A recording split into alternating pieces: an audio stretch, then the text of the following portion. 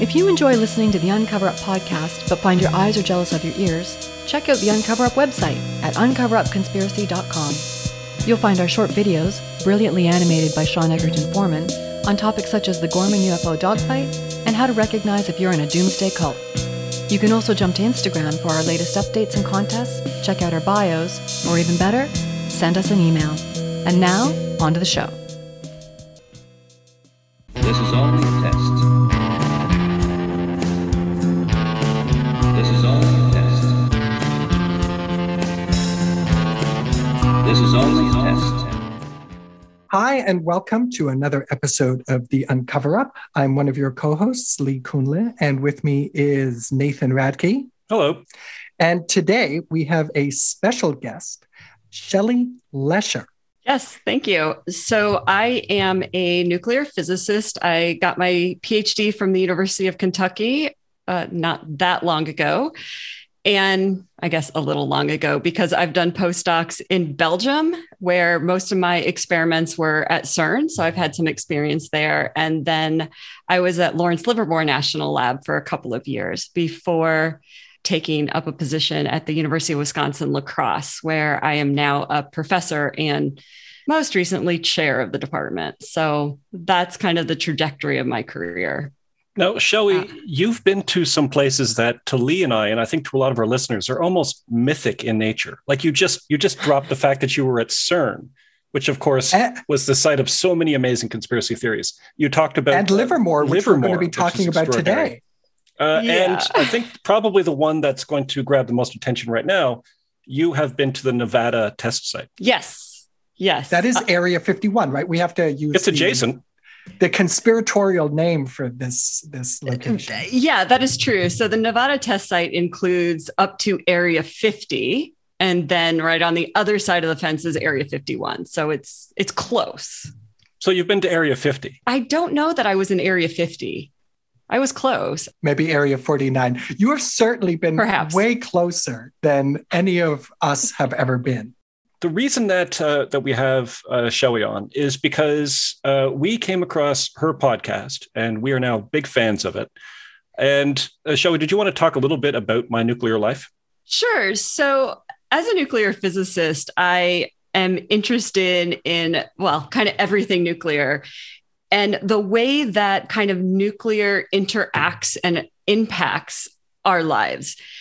And people don't realize how hidden it is in everyday things. So, for example, like the Les Paul guitar was influenced by a nuclear cloud. The bikini was named after the bikini test. So those are a couple of things that are kind of iconic that people don't realize that were influenced by nuclear science. But other things like medicine, nuclear reactors, there's a lot of connections that can be made. And I like doing it this way because a lot of times we're given a bunch of information, but no way to connect it. And so instead of giving a bunch of information about a bunch of different topics, I am looking at just kind of one topic and then bringing all the information and building it around it. So it's an interest of mine. It's a way for me to interview a lot of people that I've always wanted to talk to. It's kind of an excuse for me to continuously learn about the topic. Absolutely. Well, I've been listening to the episodes. I've been sort of catching up on the back catalog, and I have been absolutely enthralled by the people you've brought on. Thank you. And just as you say, Shelly, there's every episode that I've listened to, there's a couple where the connections to the nuclear are obvious, like the most recent episode on the Chernobyl disaster. Mm-hmm. I think that's the iconic nuclear disaster, probably for a lot of people who don't know much about the field otherwise. But then there were so many other aspects about notions of masculinity and the nuclear accidents that, even though Nathan and I kind of geek out on this stuff and have been, sort of going through the archives for years, accidents I'd never heard about. And people who really know their stuff. Let me just ask Nathan briefly, which so far has been your favorite episode? I would say that if you're listening to our podcast, an episode that I guarantee you will enjoy is episode 15, which is titled Death by Control Rod. And oh, yeah. For any listeners of The Uncover Up, I would direct them to that one and say that should be the next episode of anything that you listen to. And thank you. And of course, I would also recommend, I don't think it's out yet, but I would recommend the episode that Lee and I are on, in which we discuss our favorite thing to discuss, which we're about to discuss again right now, the Cold War.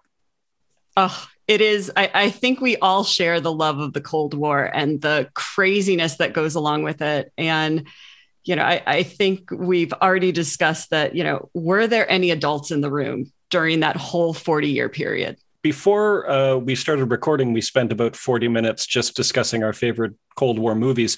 I should say that when we say that we love the Cold War, it's sort of it's a complicated love. Like, yeah, it's ambivalent with a lot of regret, with horror. And we were talking about this as well. The main thing is just the tremendous waste of opportunity. Yes. We had that period of time in the second half of the 20th century where we could have made some incredible gains in technology that could have improved the lives of human beings. And instead, we spent so much of it on the sort of thing that we're going to talk about today. Because what we're talking about today is we're going to be looking at some really bizarre, top secret experiments that were carried out under the supervision and funding of a program that of an organization that we're going to be talking a little bit about, that I'm sure that our listeners are sort of familiar with, and that is DARPA or ARPA, depending on what year it is. Sorry. Exactly. Well, feels like you need that to needed that. a dun, dun, dun. Yeah, but it is a very complicated relationship with the Cold War. And it is when I tell people how excited I am about nuclear weapons, or when I say how exciting the Manhattan Project was. And it's not that I think, the US should have developed nuclear weapons, or that I think we should have the race to develop as many as possible. It's that the science is amazing. The characters involved. If this was fiction, everybody would be reading it. And sometimes it's even so crazy that you think it is fiction and you have to just kind of double check. And so for me, it's that the story and the science and the characters are you just can't tear yourself away from the train wreck. And today we're going to be looking at some mad scientists, looking at some extraordinary top secret experiments. We will briefly touch on bees and human exoskeletons. So we got a lot to go through. So I think the best thing to do is we need to get into that Cold War state of mind. So very quickly, because again, any listener of this podcast has heard me talk about the Cold War ad infinitum. Very quickly, let's just get the bumper sticker version of what's going on here. World War II, the Soviet Union and the United States are allies, together fighting the Axis powers. Basically, as soon as World War II ends, the ideologies of communism and capitalism cannot stand the fact that each other exists. Coexistence is impossible. They are an offense to each other. And so then, again, almost immediately, we have the situation where the Soviets and the Americans go from allies to enemies. But the Americans aren't too shook up about it because, of course, it's 1945, 46, 47, 48. What do the Americans have that no one else has that will guarantee American safety forever? Is this where the sound effect of a big bomb comes in? We could put a sound effect of a big bomb there. And we will, right there. But then, of course, Lee, 1949, what goes on? The Soviets get their hands on the bomb, how to make one, and make one themselves. And now we move from one superpower having the ultimate weapon to more than one, and even more problematically, the enemy. Once, the Soviets have all of their troops in Europe, we have the bomb. It's even then. But once the Soviets get the bomb, the US feels that the Soviets now have the upper hand. And the United States, the people, the government is so terrified of communism. The saying was better dead than red. So, the government, the people of the US thought that it was better to actually die than to become communist. So that race, I think, to develop bigger and better weapons was inevitable. Mm. Now, the way we were able to do that is by nuclear technology. if it wasn't for that mutually assured destruction, if it wasn't knowing that we could both kill each other at any time, then you wouldn't have had the competition that we see in every other area of life during the Cold War. I mean, we had to fight on any surface possible because we couldn't actually fight each other in the battlefield. The space race really makes a lot more sense when you put it in the context of showing off your missile technology to your enemy. But from the internal logic of the Cold War, of course, it makes perfect sense. The best way to look at the Cold War, and if you're offended by this metaphor, that's good. It means you're not a psychopath. But the best way to look at the Cold War is sort of an immense game. And in fact, overtly, one of the most Cold War of theorists was a man named John von Neumann, who was a brilliant mathematical mind. He worked on the Manhattan Project for the first A-bomb, worked on the first computers, the first hydrogen bomb. He was an extremely influential thinker. And he developed this idea of game theory, this notion that you can basically reduce any kind of interaction between adversaries to basically like a child's game. And the goal of any kind of game is to minimize the amount that you can lose and maximize the amount that you could win. And that philosophy was so influential in the rest of the Cold War as things like the arms race, which seemed from the outside to be absurd. Of course, there were so many things that humanity could have been spending its time on. But from the internal perspective of being locked in this game with the Soviets and the Americans, there was an internal rationalization to it. It's like the famous example of the prisoner's dilemma, which is this classic thought experiment. Like, Lee, you and I, let's say we just robbed Shelly's house. Hey. And we've been caught. Good news, we've been caught. Good. But the cops don't have much on us. They only have enough on us so that we can be charged maybe with trespassing, and Lee gets 1 year and I get 1 year. That's not very much. So what the cops do is they split Lee and I up. And they go to Lee and they say, listen, Lee, if you rat out Nathan, he gets 10 years. You go free. But then they pull me aside and they're like, listen, Nathan, you rat Lee out. He gets 10 years. You go free. If we both rat each other out, we both get 5 years. Now, obviously, the best thing for us to do is to not rat each other out. And then we both get 1 year. And then there's only 2 years between the two of us. And then we go free. But unfortunately, from a game theory perspective, the rational thing for me to do is rat Lee out. Because there's two options. Either I don't know what Lee's going to do. If he rats me out, then it's in my advantage to also rat him out, because then at least I tie. If he doesn't rat me out, then I should still rat him out, because then I win. And so what'll happen is, if we're both following through on this logic, it means that Lee and I, both very rationally, will both rat each other out, and then we'll both be worse off than we would have been otherwise. And you can see the comparison with the Cold War. Instead of ratting out, it's building or even using atomic weapons. If the Soviets don't use atomic weapons and the Americans do, the Americans win. If the Soviets do use atomic weapons and the Americans do as well, then at least it's a tie.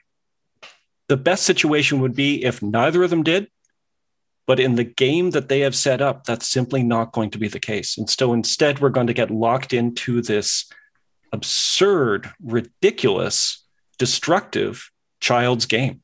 I mean, I just wanted to quote, nobody wins in nuclear war, but I mean, you started out by saying, if you aren't offended by this, then you're a psychopath. And I, as you were saying, I'm like, where are your morals and values? Like, you're both horrible people. Like, just don't rat him out. Like, so yeah, I mean, that Shelly is not a psychopath.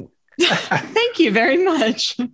Or I've just learned to mimic very well. That's the thing about psychopaths.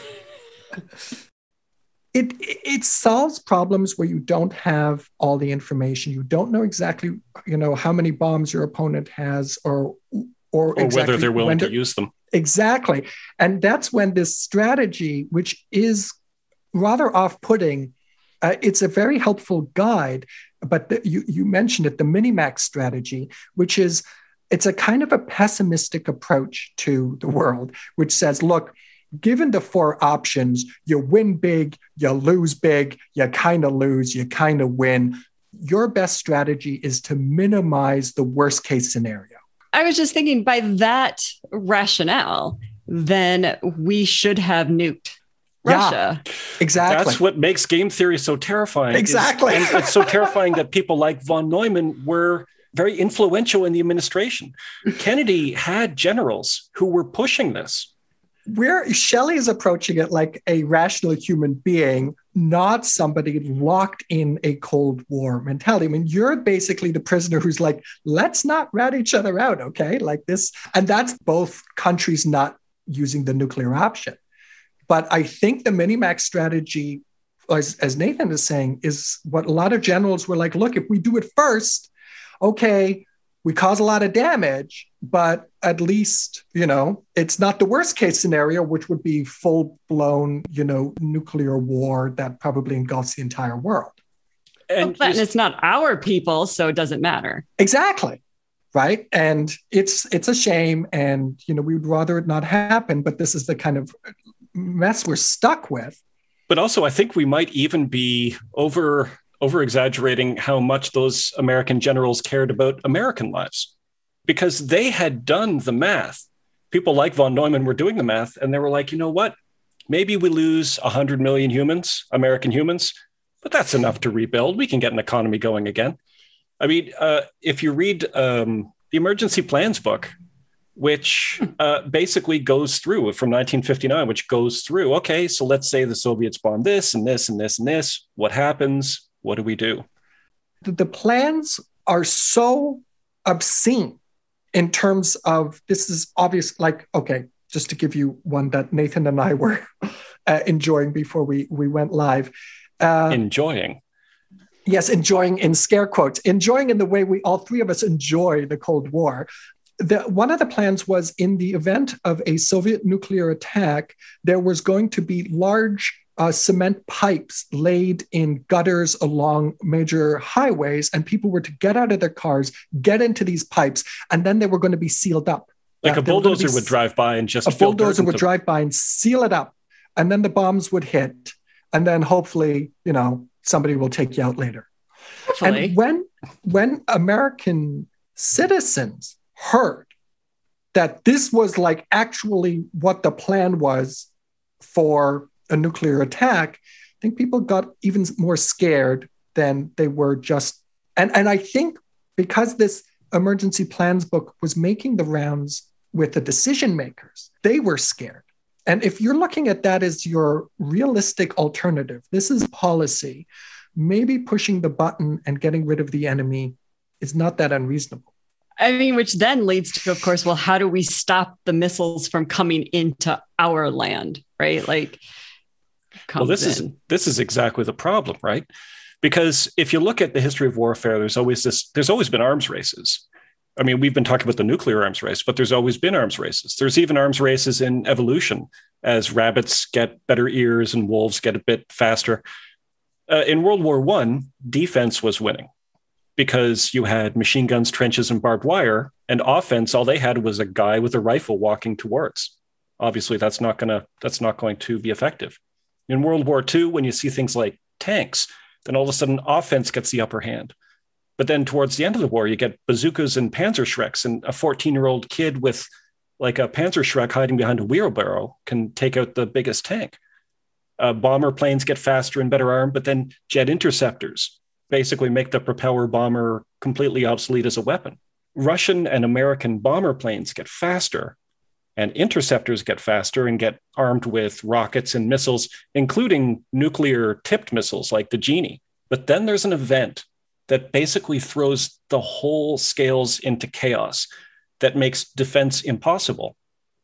And of course, that event occurs when Sputnik flies across American airspace. Today, a new moon is in the sky, a 23-inch metal sphere placed in orbit by a Russian rocket. You are hearing the actual signals transmitted by the Earth-circling satellite, one of the great scientific feats of the age. Well, I mean, Sputnik itself, of course, it was like the size of a beach ball, and all it did was go beep, beep, beep.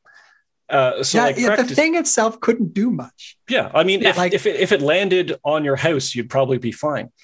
But it's what it represented, because what it represented at that moment was that there had been a lot of talk about how to shoot down Soviet bombers. They couldn't shoot down Sputnik. And so that's what that represented to American planners. They're like, wait, there's nothing we can do. It might have just been a little metal beach ball that was going beep, beep, beep, but it was over American airspace and there was nothing that they could do about it. If the Soviets could launch something like that into space over top of America, they could drop bombs into America with missiles. And you can't shoot down a missile. You can't intercept a missile. Or can you? No, you can't. Meanwhile, the American government is doing a really kind of mediocre job getting their space program up. They were having a lot of, despite the fact that they had grabbed all those Nazi scientists in Operation Paperclip, despite the fact that they were throwing a lot of money at it, they couldn't seem to get the space program, I was going to say off the ground. That's terrible. Oh, no, it's pretty good. Pretty accurate, I think. Yeah. Okay. I like it. Okay, it'll stay in. And the question, I think, becomes, without the Cold War, would you have had a space program? The answer there is definitely not at that time. I mean, you wouldn't have had Kennedy saying, we're going to get a man to the moon. You wouldn't have had everyone trying for rocket technology. You wanted to put nuclear weapons on top of those missiles, but you had to develop those missiles first. I mean, I think the connection between the space race and nuclear weapons and the Cold War, like that all had to happen at that time for all that money to be pumped into the program. You know, what's really interesting is that it went both ways. The head of the Soviet space program was telling the Soviet leaders that he was designing missiles that would hold nuclear weapons, but his interest was genuinely to put a human in space. And so he was using the Cold War, interestingly, sort of in a weird opposite thing. He was using the Cold War as an excuse to get humans up into space. But I think the scientists were genuinely interested in getting a human into space. Just like I think people are genuinely interested in going to Mars now. The question is, who's going to pay for it? And I don't think you're going to get the government or the military to pay for your genuine interest in getting a person into space.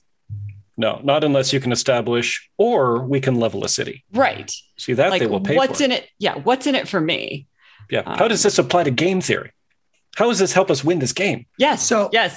So we have now bombs that are utterly destructive in terms of our narration. We have bombs that are unbelievably destructive, which really tip the balance in terms of offensive warfare. There's nothing you can do about defense. What would it have looked like if nuclear bombs or missiles had rained down on an American city? How bad would that have been? I mean, we've seen movies about it, obviously, but as far as what a nuclear weapon is actually capable of, what would that have looked like? How many? But let's start just with one in one major city. I think maybe that's a bit easier to absorb, and then we can just, 20 times that, 100 times that. Right. And then we'll work our way up to Tsarbama. Oh my God, Tsarbama. So if you don't know this tool yet, this is where I always go when someone says, well, what would it look like? I don't know if you know Alex Weatherstein. He created something called Nuke Map. That's when you can type in the size of the bomb and where you drop it? Yes, that's exactly what it is. So let's nuke Chicago. Okay. Ivy Mike, first H-bomb, 10 megatons. There we go. I think that's a good one. Why don't we drop a hydrogen bomb? Mike, we'll drop Ivy Mike on Chicago. We are going to do an airburst, meaning that it will not hit the surface. So this is kind of like least damaging. Well, relatively speaking. I'm going to wave my hands. Yeah. We're going to look at casualties and radioactive fallout. All right. So we're not a psychopath. We've already established that earlier. Not a psychopath. We're going to detonate it.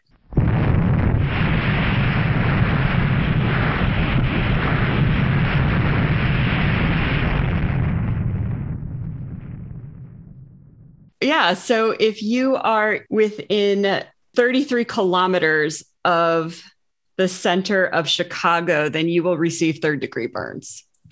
Okay. Which are horrifying. Like that's one of the worst pains a person can be in. Your nerves are exposed. Your flesh is sheared off. Anything that you're wearing gets melted onto you. Yes. It's agonizing. And it is this, when people give images, like mental images of Hiroshima and Nagasaki, and you see all these children's drawings, there are drawings of people walking out with their arms out with what looks like black skin hanging down. Oh my God. That's because they had third-degree burns from the bomb. And then the pressure comes after the thermal blast comes, then the pressure comes. And so basically you've just charred the skin, and then the blast comes and rips off all the skin that's been charred. So that's why. And most of those people died because then you get infection, and especially in a war-torn place, the care that you're going to get isn't good at that point. You guys are turning me into a hawk here, though, because again, if I'm a policymaker and this is like legitimately on the table as a threat, now a lot more is permissible in terms of defense. This is one bomb. Yeah. At the height, I forget how many bombs, but thousands of these existed on both sides. 6,000-7,000 on each side. Something that it was often tossed around in my childhood was that back in the early 80s, we had enough nuclear weapons to basically destroy the world. Would you agree with that assessment? When we talk about stockpiles now, not all of them are actually out and ready for deployment. We have a lot of bombs that, if there was a war and we said, okay, go now, those bombs aren't deployable immediately. So yeah, in the 80s, I'm not positive. I've heard that too, and I've never tried to verify it myself. It's safe to say we could have really wrecked the place, though. Oh no, we could have destroyed each other, absolutely, because this is one bomb in one city. The light blast damage would be 43 kilometers. That's a radius. So the diameter then is, about 90 kilometers. So all of those people are going to be injured in one city. And those people are going to be migrating to other areas. And then every city that you bomb, those people are going to be migrating. Then there's going to be food shortages. There's going to be crop damage. There's going to be infrastructure damage. There's going to be disease. There's going to be a lot of disease. Cholera. There's going to be cholera. There's not going to be medicine available. You've just put radiation into Lake Michigan there. So now you don't have a water source. So there's a lot of things that happen that, although not immediately devastating to everyone, would be gradually devastating. So I think we haven't even discussed the radiation effects. No, and that's not with radiation. That is just the blast. Yeah. So pretty much you pretty much just want to go in the initial blast. Yeah, you want to be like the center of it, because then you just get turned to plasma pretty much instantly, don't you? Yep.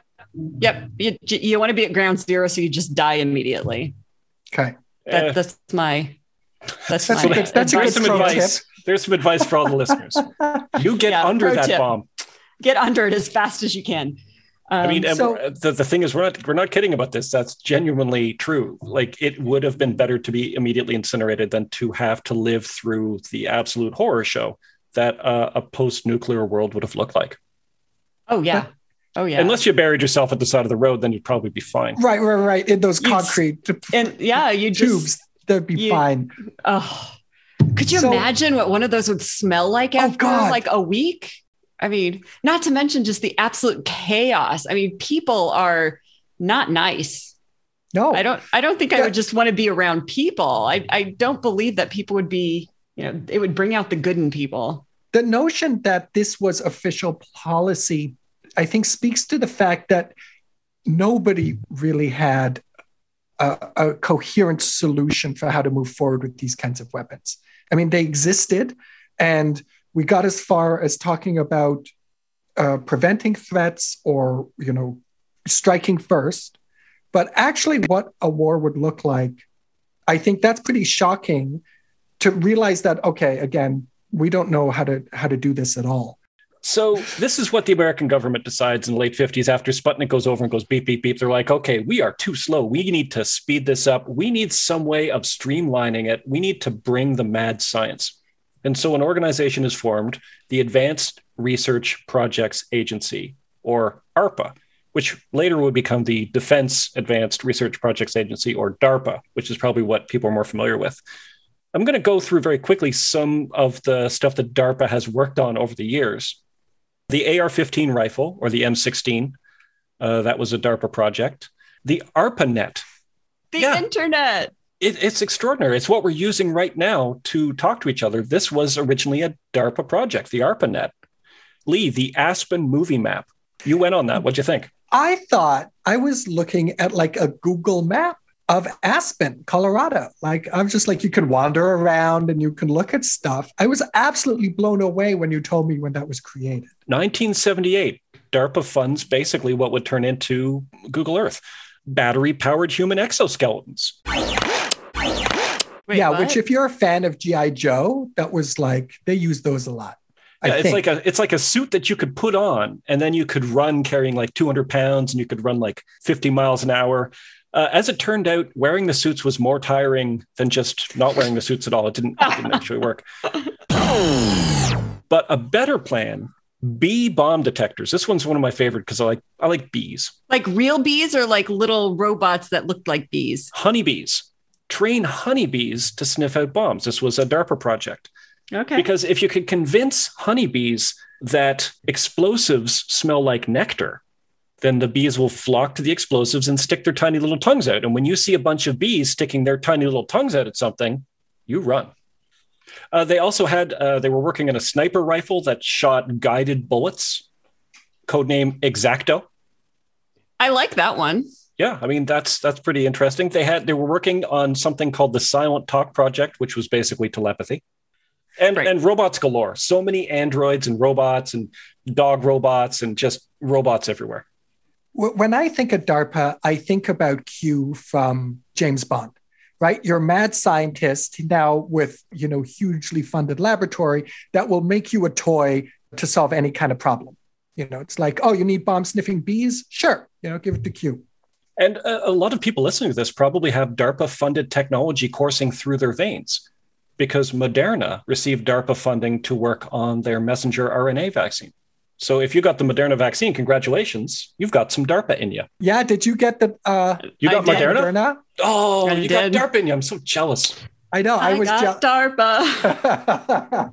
It's probably going to be the only DARPA funding I ever get or come close to. Maybe that's just because you're not thinking big enough. Because let's look at some of the big nuclear-related projects that DARPA was throwing some money at. Okay, give me some ideas for my next funding cycle. Now, Shelly, if you want to get some DARPA funding, yes, please. I've got a guy that you should maybe model yourself after. Okay. He was an elevator repair person. And as an elevator repair person, he was, working away during World War II in Greece. When the Nazis took over Athens, he was put to work in a truck factory. At work at this truck factory, to keep himself amused, he taught himself German, which is impressive, and then started reading the physics journals that his bosses had left around their offices. And apparently he did a good job of both learning German and reading these journals, because post-war he starts writing letters to the University of California Radiation Laboratory and to a place called the Lawrence Laboratory. I'm familiar with both of those. You might have heard about that Lawrence Laboratory, right, Shelley? And the other one too. And so they start getting these letters from this Greek elevator repairman, and they're sort of treating him like, oh, look at this silly guy, until he sends them plans for a particle accelerator. And they realize this guy's legit. He might be a self-taught elevator mechanic, but he has clearly done his homework. He knows what he's talking about. And so he actually gets hired by the Lawrence Radiation Laboratory. Not immediately, because at first they were concerned that he might be a Soviet spy, because they were concerned that everyone's a Soviet spy. But once they figure out he isn't, he gets hired by the Lawrence Radiation Laboratory. And on the day that Sputnik goes around over top of the United States, he bursts into his boss's office, screaming, they're coming, referring to the Soviets. And he has himself a plan. He's got a plan to deal with Soviet missiles. And the plan is this. What if we build a force field around the Earth composed of charged particles? And this is where I'm extremely relieved and excited to have a person who knows what she's talking about on the podcast, because I am way over my skis when I start talking about this stuff. So as far as I understand, the Earth is a magnet, right? It has a magnetic field, yes. Okay. And what is a charged particle? I mean, my glub answer is it's a particle that has a positive or negative charge. Okay. I'm still learning. Okay. So I think he's talking about electrons, which is an electron is a fundamental particle that has a negative charge. His plan is that if we could fill that magnetic field with charged particles. Yeah. So I believe he wants to ionize the atmosphere, meaning that he wants to take pretty much the elements that are there and he wants to knock out an electron. And if you do that, then you create an atom that has more protons than it does electrons. And they're what's called ionized. Okay. And so then they would be captured by the magnetic field. And what would happen if you did succeed in doing that? If you succeeded in ionizing the atmosphere, what would that do to protect the Earth from nuclear missiles? So it's not going to destroy a missile. That's not the point. What it's going to do is the missile's going to go through this field and it's going to pretty much like short circuit the firing mechanism. It's going to short circuit the electronics. And so it'll just fall to the Earth and not explode, basically. Oh, okay. So this would then be the much needed defense to the indefensible bomb, the thing for which we don't have a defense for. So the idea is we would somehow create this zone of ionized particles. Now, was it over the entire world or just the United States? So his idea was not, he gets a lot of credit for this idea, but it wasn't really unique to him. It wasn't just out of the middle of nowhere, because we had done testing early on with something called hardtack teak and hardtack orange, which were tests that showed that electronics were affected by kind of these electromagnetic pulses from nuclear weapons. So the community already knew that a weapon would cause electronics to kind of short circuit. The other thing that Christophilus had on his side was that Explorer 1 was a satellite that went up and discovered the Van Allen belt. Well, Van Allen discovered the Van Allen belt from the first satellite that went up, which was Explorer 1, which is this radiation belt that encircles the Earth. And so basically his idea was that you could create this artificial Van Allen belt by ionizing the atmosphere artificially. But how would you do that? How would you go about artificially ionizing the atmosphere?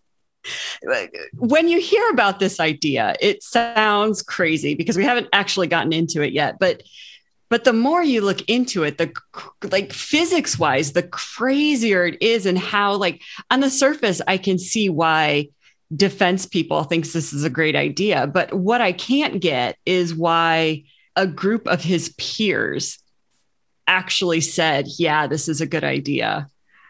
Because scientifically, like physics wise, it's just, it's not feasible. From what I understand, he was extremely enthusiastic. And I guess maybe that enthusiasm was somehow a bit contagious. I mean, and wasn't it also at a time when there was sort of an appetite for this kind of thing? I mean, look at all of the nuclear plans that people were working on. There was a plan to stop hurricanes with nuclear bombs. Yes. There was a plan to like make farmland out of desert with nuclear bombs. Yeah, Project Plowshare, which was Edward Teller's way of kind of trying to circumvent the test ban treaty that was coming. So the test ban treaty was, that you couldn't test weapons, but if you could find a way to use them for engineering and civil purposes, that wasn't testing, that was engineering. So if you were farming with them, that's fine. That's fine. If you were using them for creating rivers and streams and lakes, that's fine. If you are making roadways through mountains, that's fine, because that's not testing, that's engineering. And we weren't the only ones doing this. The Soviets were doing it too. So pretty much, it's trying to do what you want to do. It's trying to bend the rules to your will. Okay, so back to Christophilus and this plan about ionizing the atmosphere. It's not a bad plan. Let me tell you, it's not a bad plan. And as I said, I'm sold. So you got to send a couple of bombs up there to do it. Is that right? You got to detonate some bombs in the upper atmosphere? Yeah, initially, just to see if it'll work. Because the question is if you ionize the atmosphere, so we have this natural radiation belt that's going on. The sun's taking care of that. But if we were to make one ourselves, first, can we do it? Would it work with the bomb? How long is it going to last? And will it actually, knock out electronics? Those are a lot of questions. Those are a lot of maybes. So, if you develop kind of this force field, how long will it last? And, is it going to cover the whole Earth, just the US, just part of the US? Are you going to protect the East Coast, the West Coast? Certainly not Canada. You don't care about them. No. So it sounds like this just needs to be tested, right? Like exactly. You take a boat out somewhere, you throw up a few bombs, you see what happens, and best case scenario, you got like a blanket of ionized electrons that will protect you. Pretty soon we're going to bump into that testing moratorium. So this has got to be done in a big hurry. You got to do it now. So you have Sputnik, which alerts everybody how dangerous this is. And then you have a test ban moratorium just like around the corner. So if you want to get some testing done, you got to do it now. So what do? They go out, right? They go out to the middle of nowhere. Well, they put together a task force 88. Now, this is totally top secret stuff, but it's also huge. It's a huge project because it's basically like a little fleet of ships. You want to sail down to the South Atlantic for reasons I don't understand. It's something to do about the Earth's magnetic field. It like dips down a little bit there. You've got an aircraft carrier, seaplane tender, guided missile ships. You've got destroyers. This is a fleet. And it was a big plan. Yeah, that's a huge plan. Thousands of people trying to keep it completely secret. And the plan is they're going to put I've heard that they were 1.7 kiloton warheads. Shelly, that seems like a small bomb to me, a small nuclear bomb. 1.7 kiloton. It's small. Yeah, so they weren't like massive world wreckers or anything like that, but they were still nuclear warheads. They mount them on X-17A missiles, and then in August they just start shooting them up into the air. Yep. What could have gone wrong? Now I understood that they did take some. They did obviously take some precautions. They had. Is this right? They had film strips hanging up. They would have had film strips to see if there was radiation leakage at the time. Exactly. But, I mean, it's pretty crude. Yeah. It's like basically having a canary. Yes, absolutely. And I'm guessing they would have all had like kind of dosimeters on, but that's also saying like, oh yeah, remember last week you got too much radiation. So that doesn't help either. Right. And they were also there for like a week. And they did this test 3 times. And so they would have been cumulatively exposed to more radiation than you would want, I would think. Did it say in the report how much radiation was given off in the sea when it was exploded in the atmosphere? From what I had read, that was part of the data that had been lost, which the Veterans Administration was extremely concerned about because they had gotten reports of a lot of these guys developing leukemia. Oh, and so they said, it seems awfully, well, isn't convenient? That great for you? Isn't it convenient that you happen to lose all of the evidence about how much radiation these guys were dosed with? With respect to the actual safety of the missile launches, like I, of course, can't speak to any of the radiation stuff, but... So, I mean, at this point, we're talking about Project Argus, right? Yes. Oh, we haven't even mentioned it. Of course. No. Right. That's it. So the whole thing is Project Argus, which is why all these missiles are named Argus 1, 2, and 3. And I mean, the idea of doing this was not actually bad at the time because the military didn't actually know how things like manned satellites and space vehicles and anything else was going to react if a weapon went off in space. As far as testing goes, it wasn't a bad idea. I don't think we should be testing at all. But I mean, as far as that goes, they were also testing things like radar signals and defense systems. So like, how is this going to impact our land-based defense systems? And they did find that it did interfere with radar. It did interfere with electronics. And so partially it was sort of successful. And apparently it was also beautiful. Yeah. And that was from the beta particles being released into the atmosphere. So the beta particles they react with the atmosphere and they create this pretty blue color. What could have gone wrong with one of these bombs let off in the atmosphere? Like, it's 1958. We're doing a test here. So I say to you, Shelly, look, we're going to take down a bunch of bombs and we're going to try this experiment out. Do you have any misgivings here? Like, besides the fact that I might just, the bomb might accidentally go off on the ship because of a faulty launch mechanism or something. Like, is there anything as a nuclear physicist where you might be like, this could go sideways because there's a bunch of stuff we don't know, or because there's some variables that you guys are, assuming you're just going to be fine, which might not be? Yeah, it's a vacuum. Yeah, I don't know how an explosion is going to work in a vacuum.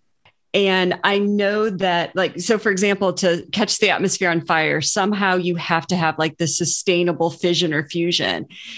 Could it happen? I mean, I could also spontaneously combust, right? It's possible. Right.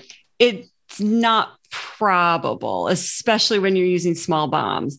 And those guys would have known by doing massive amount of calculations what was going to happen in all of the situations that you could possibly think of. However, there's so many unknowns when you're talking about space, because at the time we did not know much about space. Van Allen's belt was just discovered. We only had, when they were doing Project Argus, they had just sent up the third or fourth satellite into space ever to detect things. Like they set up the Explorer 5 and 6 or 4 and 5 just to detect the radiation from these tests. Even doing all the calculations that you can possibly do to think of all the different variables that could happen, you don't know what's in space to be able to account for everything. So I guess, maybe setting the atmosphere on fire would have been a higher concern than I'm making it out to be now, because with their minds, right, perhaps it was more of a chance because, like I said, in order to set the atmosphere on fire, you have to have the sustainable fission or fusion reaction. But because they didn't know what was up there, maybe they did think that perhaps there was something up there that was there to enable a sustainable reaction. And if there was, then that would have been a big risk. It's the danger of not knowing what you don't know. Right. And the question is how crazy were these guys? Did they know what they didn't know? Or were they taking a chance that they were kind of brazen enough and scared enough of the Soviets that they were saying, it doesn't matter if we know or if we don't know, we have to take this chance. And I'm guessing it was, we have to take this chance because it doesn't matter what we know or what chances we take. We have to beat the Soviets. Yeah. Does that help? It's just fantastic. But okay. Did it work? So did it work? Did Argus provide us with a missile defense shield? Did it work? Yes and no. Did it work? Yes. Work is a loose term. That's what I try and tell my boss too. Yeah. Did it provide us with the defense shield? No. Okay. So did it work? Well, we talked about how they wanted to know how it would impact their radar and how it would impact satellites and stuff. And they did find, as Nathan mentioned, that it did impact their radar. So they figured out that they could just change the frequency on the radar and that would be okay. So no problem there. So in fact, the effect was confirmed is what the reports say, confirmed. What happened is, like I said, the Explorer 4 and 5 or 3 and 4, 2 of the Explorers were launched and confirmed that there was in fact a shell that was produced with electrons and it lasted about a week. Now, so the bomb debris and electrons were caught in this upper atmosphere, creating a shell, which is what Christophilus said would happen. However, you can't predict where electrons are going to go. What happened then is the electrons got trapped in the magnetic field and they like spiraled down to Earth. And so it didn't really last very long. Okay. But as we said, was pretty. It was pretty. And yeah, I'm sure that's why they did it too. The chief scientist at DARPA later would say, okay, so like clearly didn't work. But then he said, quote, "There could, however, be another Earth, another planet with opposing superpowers where such a shield might be possible and make a difference." End quote. No. Yes. Where did you find? I didn't see that. So his point was, it's like, okay, so it didn't work on Earth because of the nature of the magnetic field around Earth, but, maybe somewhere, and it could have been tongue in cheek as well, but he's saying, maybe on some planet this would work. Not on this planet, but on some planet, they're having their own Cold War. They should totally do this. It'll be great. But on Earth, bah. No. So, I mean, it didn't produce that kind of crippling effect of like the missiles coming in and like dropping to the ground because their, electronics shorted. But it did mean that they said, well, it kind of worked. What happens if we have a follow-up experiment in which we detonate a bigger bomb? Because this was just a tiny little bomb. That was the problem. The problem was we didn't have a big enough bomb. That's always the problem. That's always the problem. The solution is always bigger bomb. Well, I was going to say, surely they did not go through with this. Well, they tried to perform something called Willow Argus, which would have used a megaton warhead, but the moratorium went into effect, so they couldn't. In the end, eventually they did. In 1962, there was a Starfish Prime bomb that went off in the upper atmosphere. Was that Project Fishbowl? Yes, Project Fishbowl. Now, the difference is that, Project Argus was really, Nathan, like you said, it was top secret, but it got out quite quickly. There were so many people involved in it. Like, how did they think they were going to be able to keep this a secret? No idea. And actually, this goes back to something that we often talk about with conspiracy theories. The more people who are in on something, who are bad at keeping secrets, the less likely it will be that they'll be able to keep it under wraps. And this, within months, I think, this thing was on the cover of the New York Times. Yeah. Yeah. So this didn't work for a missile shield, but DARPA's not done. DARPA's got more plans. 1961, the adorably named Bambi program. Now, we won't go into much detail on the Bambi program. Bambi, I mean, it sounds adorable. It stands for Ballistic Missile Boost Intercept, which is adorable. It was a bunch of different plans they were throwing money at. Here's my favorite of the Bambi project.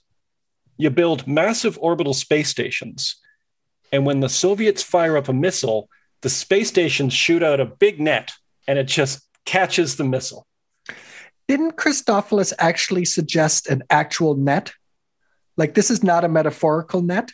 No, this isn't a metaphorical net. This would this is like an actual net. It's a real net. It's a real net, space like net. A fishing net. Yeah. So Bambi was canceled in 1963 as being impractical. It took them 2 years to recognize that the space station net was an impractical plan. Okay, but moving forward, here's where I wanted to get it. This is where I wanted to arrive. This is where I wanted us to go.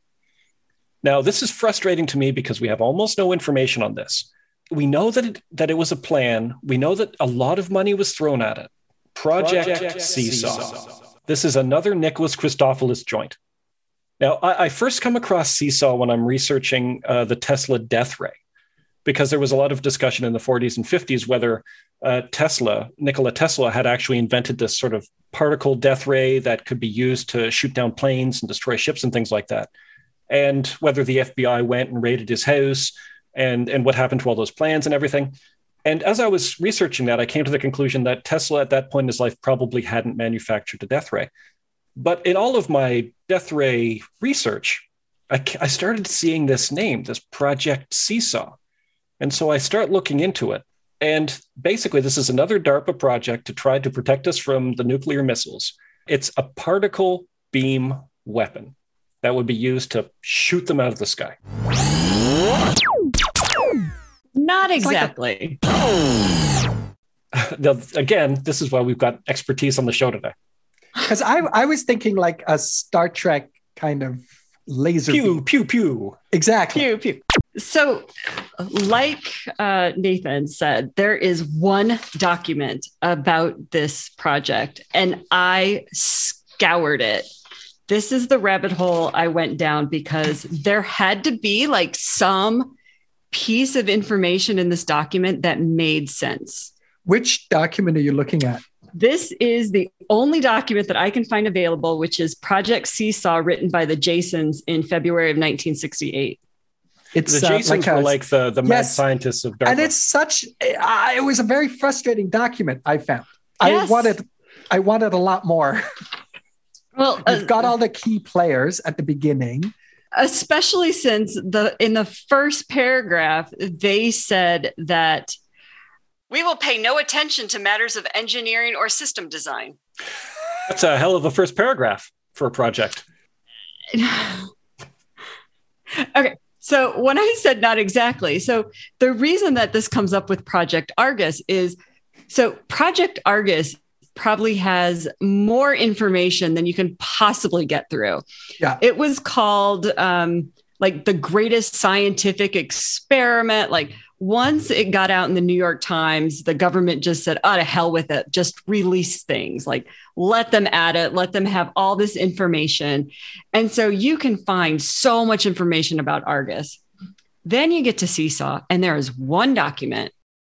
What the plan is to use, instead of creating this field to protect us using a nuclear weapon like they did in Project Argus, the plan is to create this electron shell by using an accelerator to accelerate the electrons from Earth to then shoot them up into space and ionize the atmosphere from the ground instead of having to use a nuclear weapon to do it.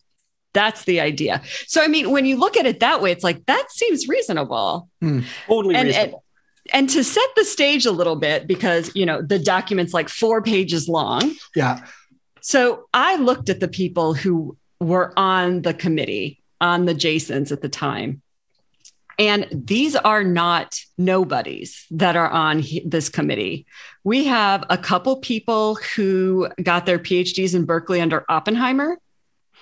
We have an accelerator expert who studied long-term effects of atomic bombings at Hiroshima and Nagasaki. And finally, Steven Weinberg is on here. And if you don't know who that is, he won the Nobel Prize in Physics. These are some heavy hitters. Yeah. So they're much younger. I mean, Weinberg didn't win his Nobel Prize till 10 years later, but still, these are not just people that were picked up off the street. These are not grad students. No, they are all members of the National Academies of Science. So these are highly respected physicists who approved the plan that we are about to talk about. So what the plan was, Nathan, do you want to explain the plan, how the plan works, so that we can talk about the feasibility of it? I'll explain it, and then you can kind of explain the parts that I am baffled by. And that will happen almost immediately. So the first thing that we need are hundreds of miles of tunnels. I'm already confused. Why do we need hundreds of miles of tunnels for this? So in order to get an electron beam to be powerful enough to get far enough to hit the atmosphere, you need a big accelerator. Okay. So I'm guessing that's what the tunnels are for. Okay, that sort of makes sense. Now, the way that they were going to make these tunnels, I'm also confused by. This is another Christophilus joint. He argued that, now at first when I heard this, I thought that he was referring to the idea that you would blow up the tunnels with nuclear explosions. But then his description goes as this. Think of it like a suppository. We would push it through the rock.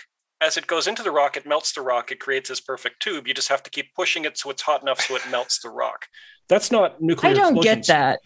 Is that like like a meltdown of a reactor? I don't understand what he's talking about. I don't understand either. Because when you see what an underground nuclear test does, it does not make a hole. It makes like a bowl. So you can put the bomb far enough down that it doesn't explode things up. It basically just melts the sand or melts the environment underneath it and then creates a cavern. And then the ground just goes bloop and just like caves in. Not a tunnel. No, I mean, definitely not a tunnel. The opposite of a tunnel. And that's not even the craziest part of this whole plan. I'm still on this tunnel thing because I don't. Well, I mean, there is one. You could get a subsistence crater. I guess it's possible, but okay, still. Hundreds of tunnels using nuclear weapons, which is not a good idea. Not a good idea, but it's maybe better than the final part of this idea. Because the final part of this idea, not only do you need this massive tunnel to accelerate these particles, but you're also going to have to power this thing. And the amount of power that you would need to generate would basically be more than the entire country generated at that time. So where are you going to find that power? How are you possibly going to manufacture all that power all at once? I'm afraid to ask. I'm afraid to answer.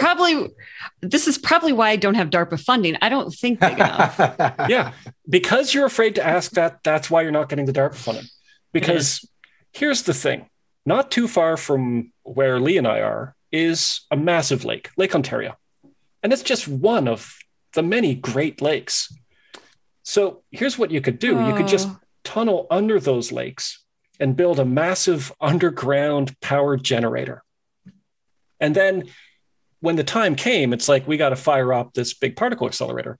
You drop the bottom out of all of the lakes. All of the lakes would then funnel into these power generators within like 10 minutes, according to Christophilus, which would generate like an astronomical amount of power, which would then fire up your particle accelerator and you're saved. Yeah. And then you're fine. And then everything's fine forever. Everything's fine. Everything's fine. Okay. I'm glad that they didn't deal with the, mechanics or engineering part of this, because none of that makes sense. I don't think that could work. No, you're right. Can you dig, could you create a basin underneath the Great Lakes that is the size of the Great Lakes or even bigger?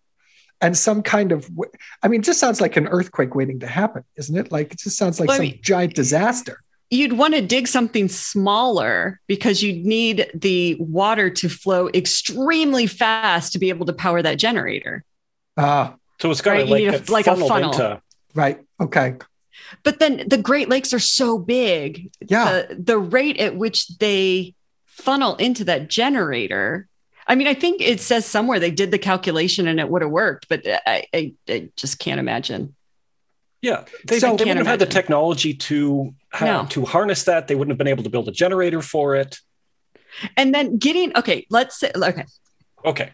Now I'm okay. Here we go. Gloves are off. Here it is. All right. So say you can do it. Say you have destroyed everyone living on the Great Lakes by draining them, all the industry, all the fish and wildlife. Say you've just destroyed the habitat and living way of life for like millions of people along the Great Lakes. You power up your accelerator. You shoot your beam. Okay, you with me? With you so far. I feel good. I live at the Great Lakes, but at least civilization in the western part of the Cold War saved. So I'm on board. Yeah. We're not even sure that beam is going to get to the atmosphere. It better. Really? I just lost my leg. And I have a friend with a boat who's super pissed right now. And there's a lot of fish flapping around. Yeah. So this would, best case scenario, it might not work. Yeah. Wow. Because this whole report is talking about how there's a bunch of problems we haven't solved yet, theoretically. This isn't even practically. This is saying theoretically. And I looked up some of these problems, and modern day, we still have not solved some of these problems. Man, that's ambition.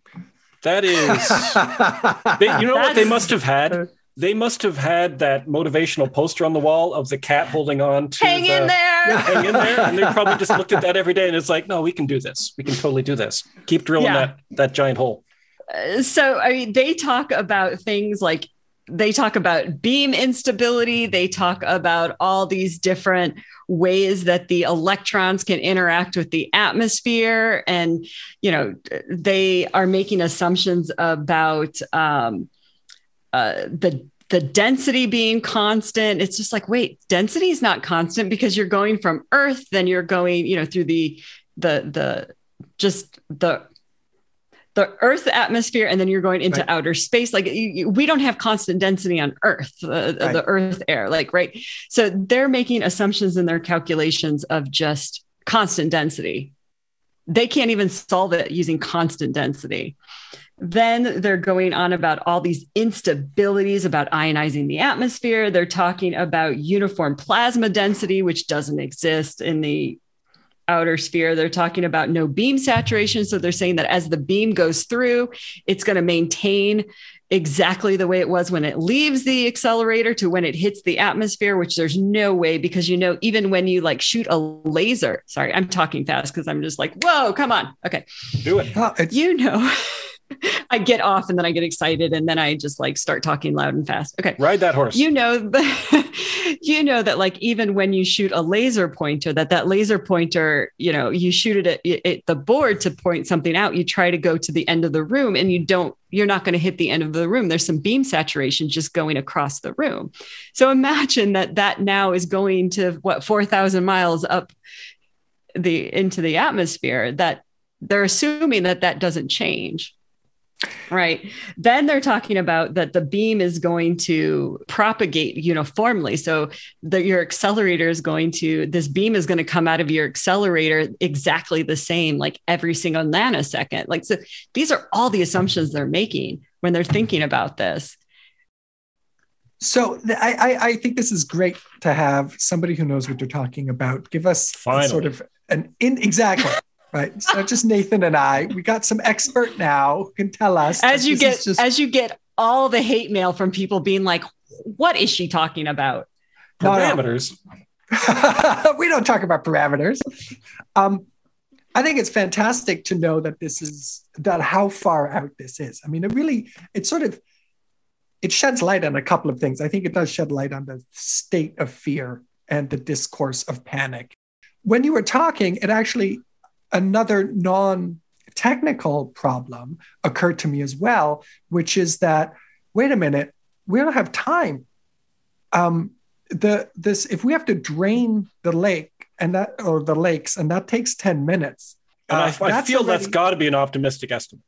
Right. But that's assuming, and I'm assuming then once the lakes are drained, like it's coterminous with the beam already, like basically in space. But the missiles can't be. Right, exactly. It can't be. So I'm being about as optimistic as these authors of the report are. And we don't get to hear about, that is to say, North Americans don't get to even know about the missiles coming until they reach a certain point past the Soviet Union, at which our radar detectors in Western Europe are operating, and then can relay that message to the United States, at which point there's a chain of command and somebody makes the call and then say, push the button and drain the lake, at which point I feel like we've already been hit. I mean, it's too late. It's way too late. Because not to mention, like, I do experiments on accelerators. They're not electron accelerators, but they're accelerators. And, you know, it can take you hours to be able to not just warm it up, but it takes hours to actually get your beam on target. Okay. And granted, you are not trying to get an electron beam on a tiny little target. You're just trying to shoot it off, you know, like shoot it out into space. Fine. But you still have to get that beam from the beginning through the accelerator. And if you've got this massive accelerator, it's not trivial. But I have a reason why they did it. Okay. This I've got to hear. So there were a couple things going on at the time, and there is a little thing in the report. The first thing that I saw in the report was relevant experimental facilities. There is an Astron machine at Livermore that is being reactivated into another area. So the guys that are on this paper are electron guys. They're theorists, but they're in groups that are using electron machines to do research. Livermore took away their electron machine. See where I'm going here? Now it says, okay, what we should do now is recommend particularly the development of an experimental program based on the type of machine currently available from Physics International. This machine is actually better Then the Astron machine. They want an upgrade. They want an upgrade on the Electron machine that was taken away from them at Livermore. These guys are all at Stanford. The same decade, the Stanford Linear Accelerator, SLAC, is going in. So there's this big push for electron machines, electron physics, electron information, that's electron experiments. So these guys are saying like, oh, and it says, in this event, one might consider asking the Stanford Research Institution to monitor such a program. Hey, no conflict of interest here. All of us happen to be at Stanford. We happen to be experts in this. We happen to want a new electron machine. And by the way, why don't you just put it at Stanford? I think they can handle it. And hey, what do you know? They get funded. So is this, in a way, the science community gaming the discourse? Absolutely. I think that's brilliant. I mean, in a way, this is another conspiracy all in and of itself, right? Is like, how do you get the funding you need to do some rational research when everybody's losing their minds around you? I mean, it's just a way of like, there was just a river of defense money. And it's just like, well, I'm going to dip my ladle in and I'm going to grab some of it. I agree with Shelly. That's the only thing that makes sense, because this whole plan, not a part of this plan is feasible. Not a part of this plan would work practically, would work theoretically. And yet one of the few things we know about Seesaw is that it was well-funded and it lasted a pretty long time. And this would explain it. If it was basically a kind of a long con, that's amazing. Yep. And I mentioned this to a friend of mine, a physicist that's been around a while. I'm like, have you heard of Project Seesaw? And he was like, no. And I explained what it was. And he said, oh, it's just a con to get money. I mean, he didn't even know anything about it. And he said, I'm like, that's what I thought. So I think we just came up with a scheme to get DARPA money. Yeah. I mean, this is the only thing I can see about, with the people who are on this report and how brilliant they were, this is the only explanation on why they would endorse Seesaw. Although, you know who I do think probably believed in this plan? It's Christophilus. I don't think he was in on the scam. I think he was all in. But I think he was like a golden child, right? Like he was the ideas man. Like he didn't have to think it through. He's just like, I'm the ideas man. Like I throw all the pasta against the wall. Eventually one will stick. Exactly. That's where the money was, right? Because I looked up what the NSF budget was. NSF was a new agency. In 1957, they had $134 million total for all science. Wow. Right. And I mean, I don't know how big this Project Seesaw was, but I'm betting the whole project was more than 134 million. They had plans of up to 300 million, I think. Yeah, $300 million.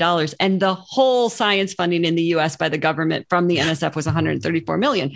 Where are you going to try to get money? Well, I would like to ask an experimental physicist, with the 1950s tech at your disposal, what would be the best ICBM defense that you could get behind? I know you don't build bombs. I do not build bombs. I recognize I'm asking you something. What are the parameters? Like, can she drain all the lakes if she needs to? Anything, whatever. It's even just a proposal. I don't think I have the imagination to come up with something great. But if it's realistic, I think the best defense that we have is just shooting them out of the air. Yeah. Or straight up just like ballistic missile technology, and you hope to get some of them. I mean, that's what we do now. Okay. I've got one. Yeah. Oh, I can't think, but he's more of a supervillain than I am. It's not fair. What would you say? Just wait for it, though. Then you'll see what a true supervillain I am. My answer would be diplomacy. No, that was going to be my answer. It's unfair. Okay, but fair. That's not fair. That's good. Because sure I actually played the game. Yep. Super villain. No, I expected more from you, Nathan. I expected a real DARPA plan. Right, now, of course, we haven't even begun to exhaust, though, some of the bizarre experiments and schemes and plans that have gone on. So, Shelly, if possible, it would be great if you could come back at some point, because I would really like to discuss the Pandora project. What's the Pandora project? Yeah, I don't know either. Using microwaves to control brains. Oh, I'd love to. Excellent. Okay. Great. Thank you. And in the meantime, thank you so much for coming to our podcast. It's really a pleasure, honestly. Thank you. It was so much fun. Now, what the listeners won't know, because I will edit this, is that we've now been on for 3.5 hours. Yeah. Oh my God. Have we? Yeah. It doesn't feel like that. No. It's like the podcast won't be that long.